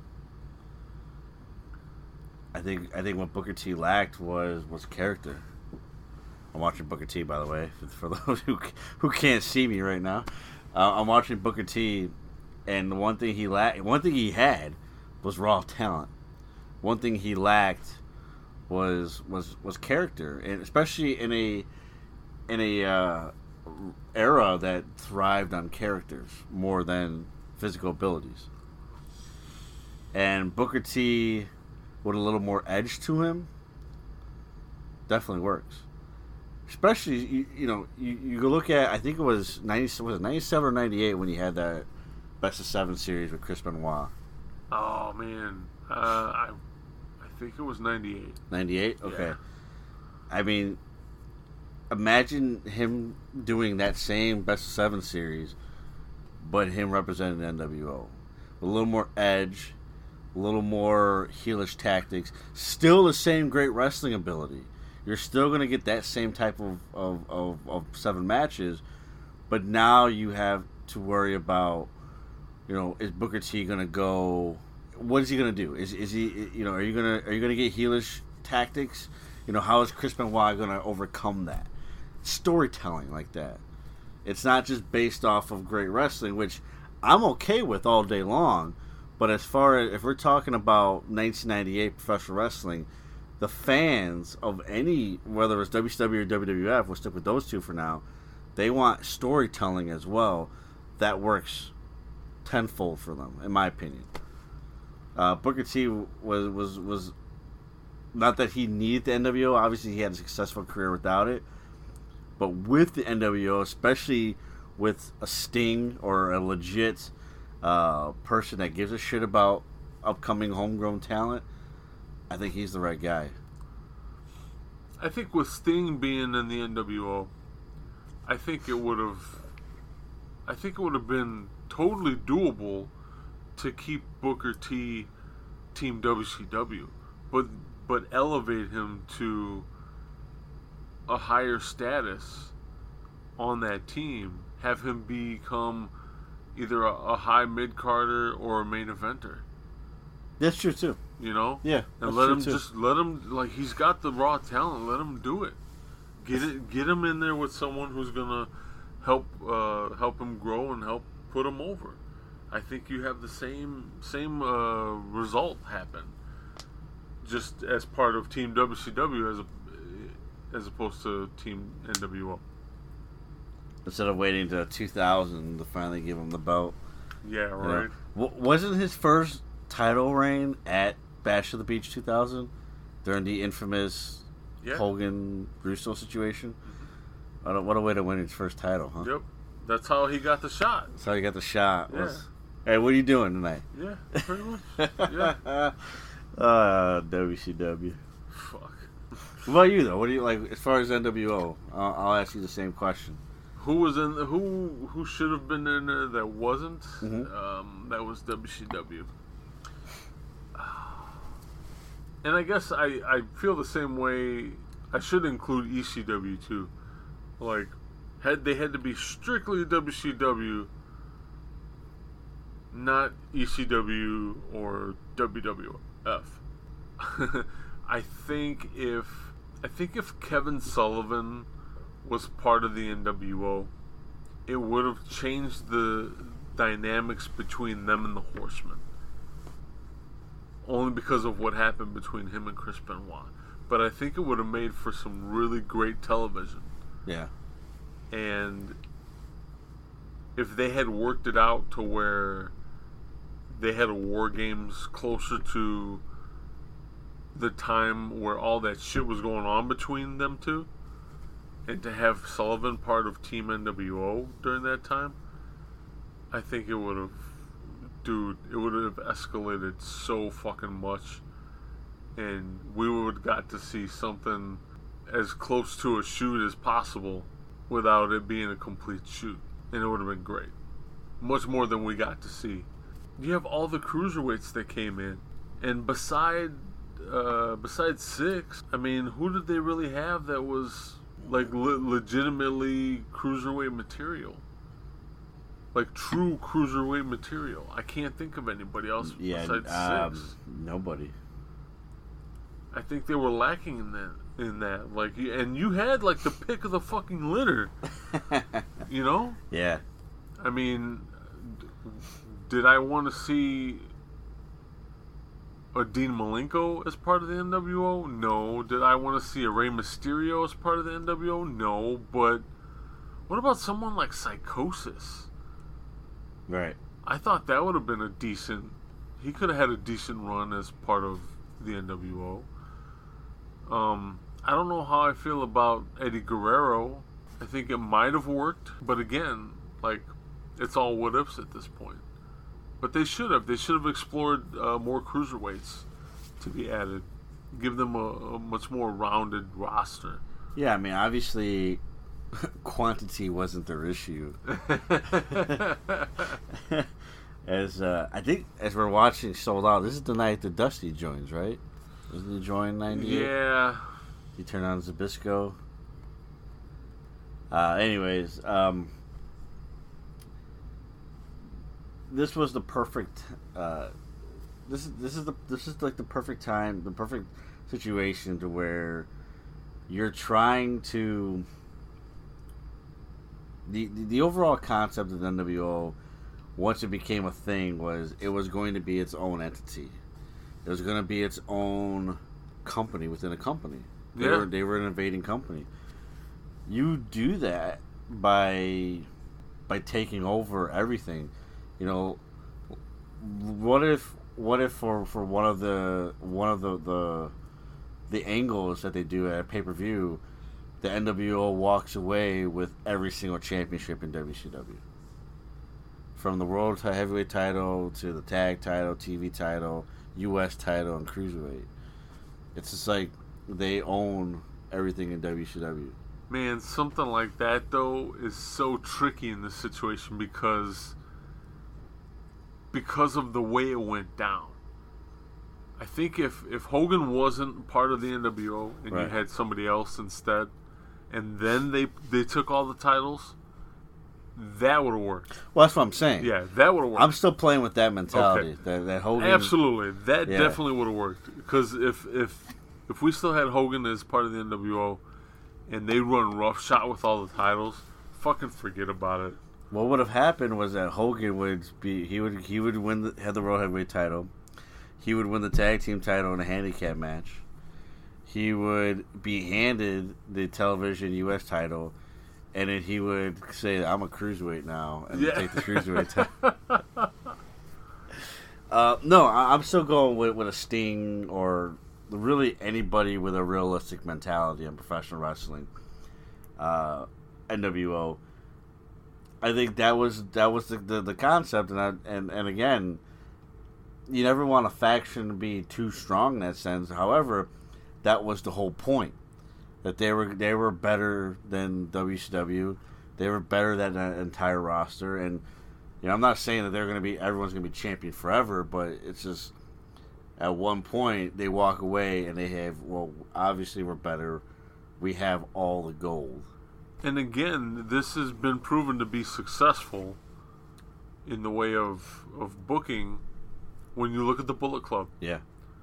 And I'm not saying they had every championship in New Japan at the same time, because obviously that wasn't the case, but they came damn near close multiple times. Right. And it went over like crazy. And it was a good thing for New Japan. Especially, too, it's a Gaijin group that is, running with most of your titles in a Japanese company. So same thing here. You're clearly an outsider. You're clearly not wanted. I mean, yeah, the fans love you, but as far as the angle goes, you're clearly not wanted. And you come in and you dominate. Think of the Tom Brady in the Super Bowl every year. Unless you're a fan of it, you don't want it. You don't want that to happen.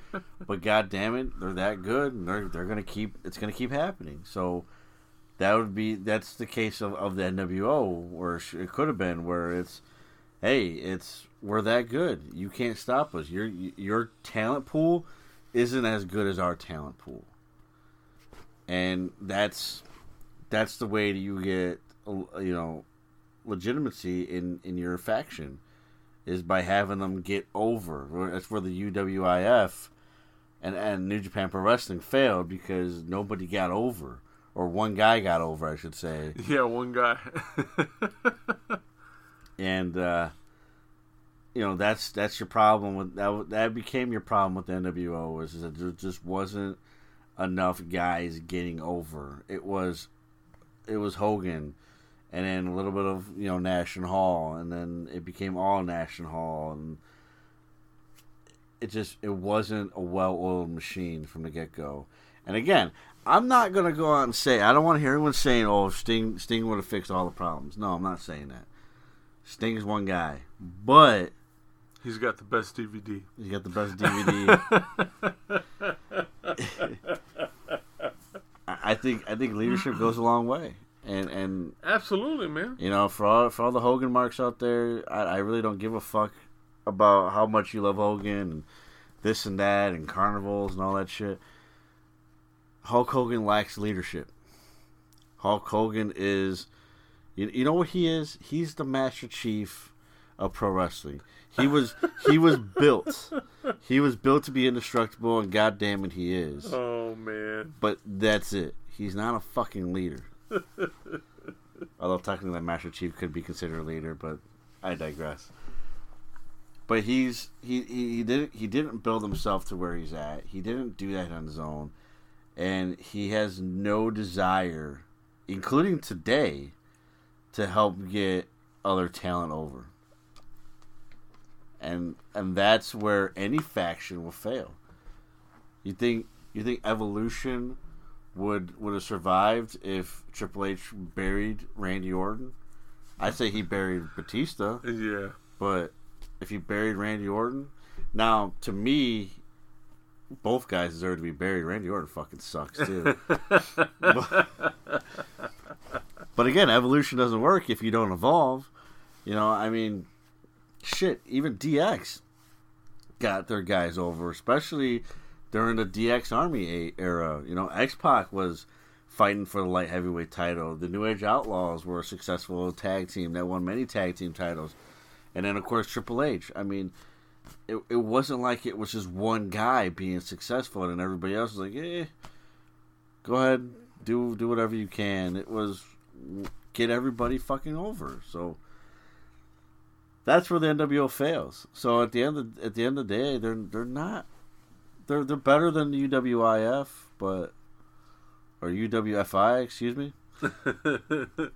I forget their name already. It's okay. But they still made the same mistakes in the long run, because this is a company, this is a faction that potentially could have helped save WCW. Would it have helped the NWO run roughshod over people if they went and shoot it on people, like a couple random stiff kicks here and there, breaking orbital bones and whatnot? I would have loved to have seen it with Goldberg. Can you imagine having them do that? And we're going back to the Hogan era, but imagine them doing that during during Goldberg's undefeated run, not with with how they did it, with the taser. Yeah. But actually hurt him. Can you imagine that? Can you imagine the heat that you would get? That's a good point. Yeah, that definitely would have worked, especially if it was Hogan. The Georgia Dome. Yeah. Do it at the Georgia Dome. Oh, the night that Hogan drops the title. Which, by the way, is fucking stupid that they did it on Nitro. By the way, I get it, you're at the Georgia Dome, but do it on pay-per-view. Hogan versus Goldberg. I don't care for either one of those guys, but fuck. People love those guys. Do it on pay-per-view. Anyways, that's another mistake of WCW. But, do something like that on...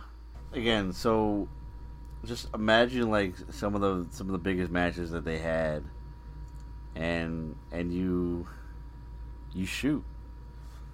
I don't know if we should ever be condoning that type of action, but certainly if you're gonna get the name over, I guess that's one way to do it. That's the nature of the business, right? It certainly could have. It certainly would have worked. It certainly could have worked, I should say. But again, for anyone that's gonna get at me later, NWO wasn't going to be the only thing that saved WCW. But man, if done correctly, If NWO was as high as they were in 96, 97, and most of 98, in 99, 2000, and 2001, there's a good chance Time Warner would have changed their mind on professional wrestling. If they were still as hot as they are. Because what do they have to go with? The shit product that was 2000. I was 10 years old in 2000. To all due respect to any 10-year-olds that may be listening to this show, 10-year-olds aren't very smart when it comes to what they like, what they don't like. They're wishy-washy. I can tell you, without a doubt in my mind, that WCW was dog shit in 2000. Oh yeah, it was dog shit. There was nothing good to watch all year on that fucking. It was the type of dog shit that when you got it stuck to the bottom of your shoe and you cleaned it off, it was still there. It was still there, yeah. Yeah, man, it was boot dog shoe. But yeah, it was just overall just it was bad, and it lacked good TV, and NWO during its heyday was good TV, and it was over. And I get it. To some people, like a lot of things, it's a fad. You know, we see that with Bullet Club. Oh, it was cool. Now it's not cool anymore. No, it's still fucking cool. Shut up. You're not a real fan. But you see that, like metal, with heavy metal. Oh yeah, Slayer used to be cool. No, they're still fucking cool. Shut up. Or video games used to be cool when I was a kid. Okay, like you be boring adult then. I don't know, but like it to some people it was a fad. For Life was just a gimmick, and it wasn't something that they really meant. But for others out there, the passionate ones, they still existed. They wanted to watch. But you give them no reason to watch, they're going to go to the competition. And that's why the competition won. Had they have done things right and kept it going strong, there's a good chance that the NWO would have influenced the rest of that fucking company to get their shit together. Yeah. I'll never know. We'll never know, but there's a good chance that it could have happened. Once again, we're doing our obligatory NWO episode.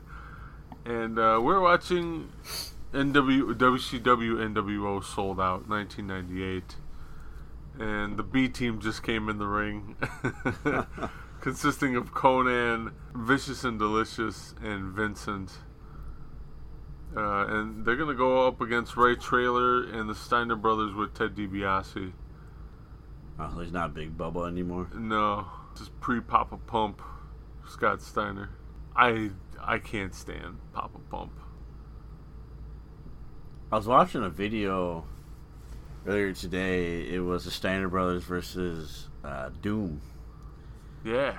And he was doing backflip power slams. Yeah. I was like, that's pretty cool. Dude, telling you. That's pretty cool. I can dig that. But yeah, I don't like Scott Steiner. I don't like. Well, yeah, I mean the Steiner Brothers. I like watching their older stuff, but man, those steroids they got to his head. Hell yeah, they do. This is an idiot. I mean, who doesn't love Steiner math? But Jesus. That's another guy too that trimmed the fat in the NWO. Mm-hmm. Don't need him. Ladies and gentlemen, as we watch the B team try to get their shit together, we would like to hear from you guys about your feelings about the NWO. What you liked, what you didn't like, what you would have done different. We're available on social media. We're on Twitter at 20x20crew. We're on Instagram at 20x20crew. You can email us 20x20crew@gmail.com. Of course, we're available on YouTube as well. 20x20crew.com/podcast/YouTube, where we have the following contest. It's where we fantasy book your favorite wrestlers and our favorite wrestlers in matches that normally, probably, and most definitely did not happen.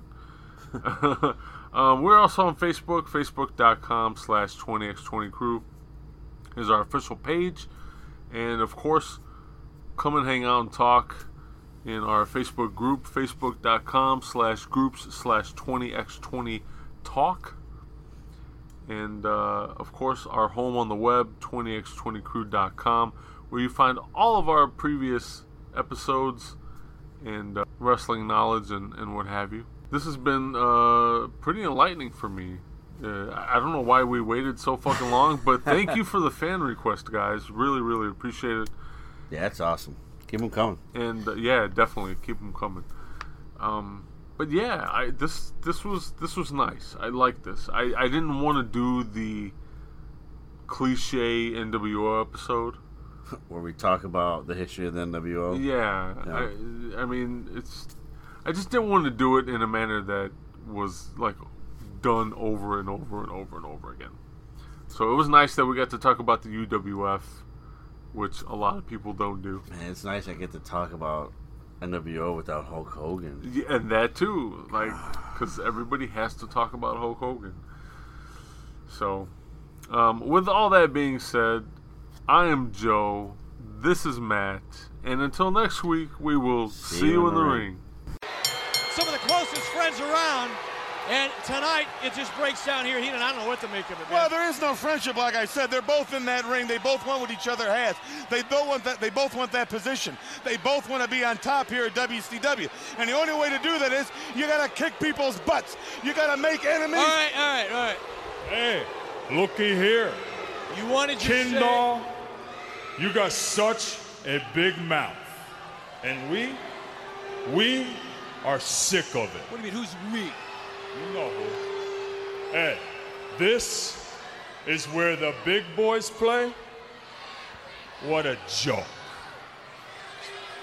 I tell you what, you go tell Billionaire Ted, you tell him get 3 of his very, very best. Maybe the Nacho Man. Oh, no. Hey, maybe he get the Stinger. Ooh, I'm so scared. You go get anybody you want, because we. What do you mean we? We are taking over. You want to go to war? You want a war? You got one. Only let's do it right. In the ring, where it matters. Not on no microphones, not in no newspapers or dirt sheets. Let's do it in the ring, where it matters. If Billionaire Ted and his big boys, if they got any guts, You're stepping because over the line. we are coming down here, You're stepping over the line. and like it or not, Not. we are taking over. You're out of here. You're out of here.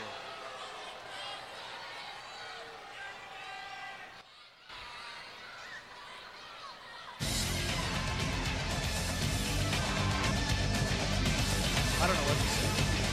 We'll see you next week. The preceding announcement has been paid for by the New World Order.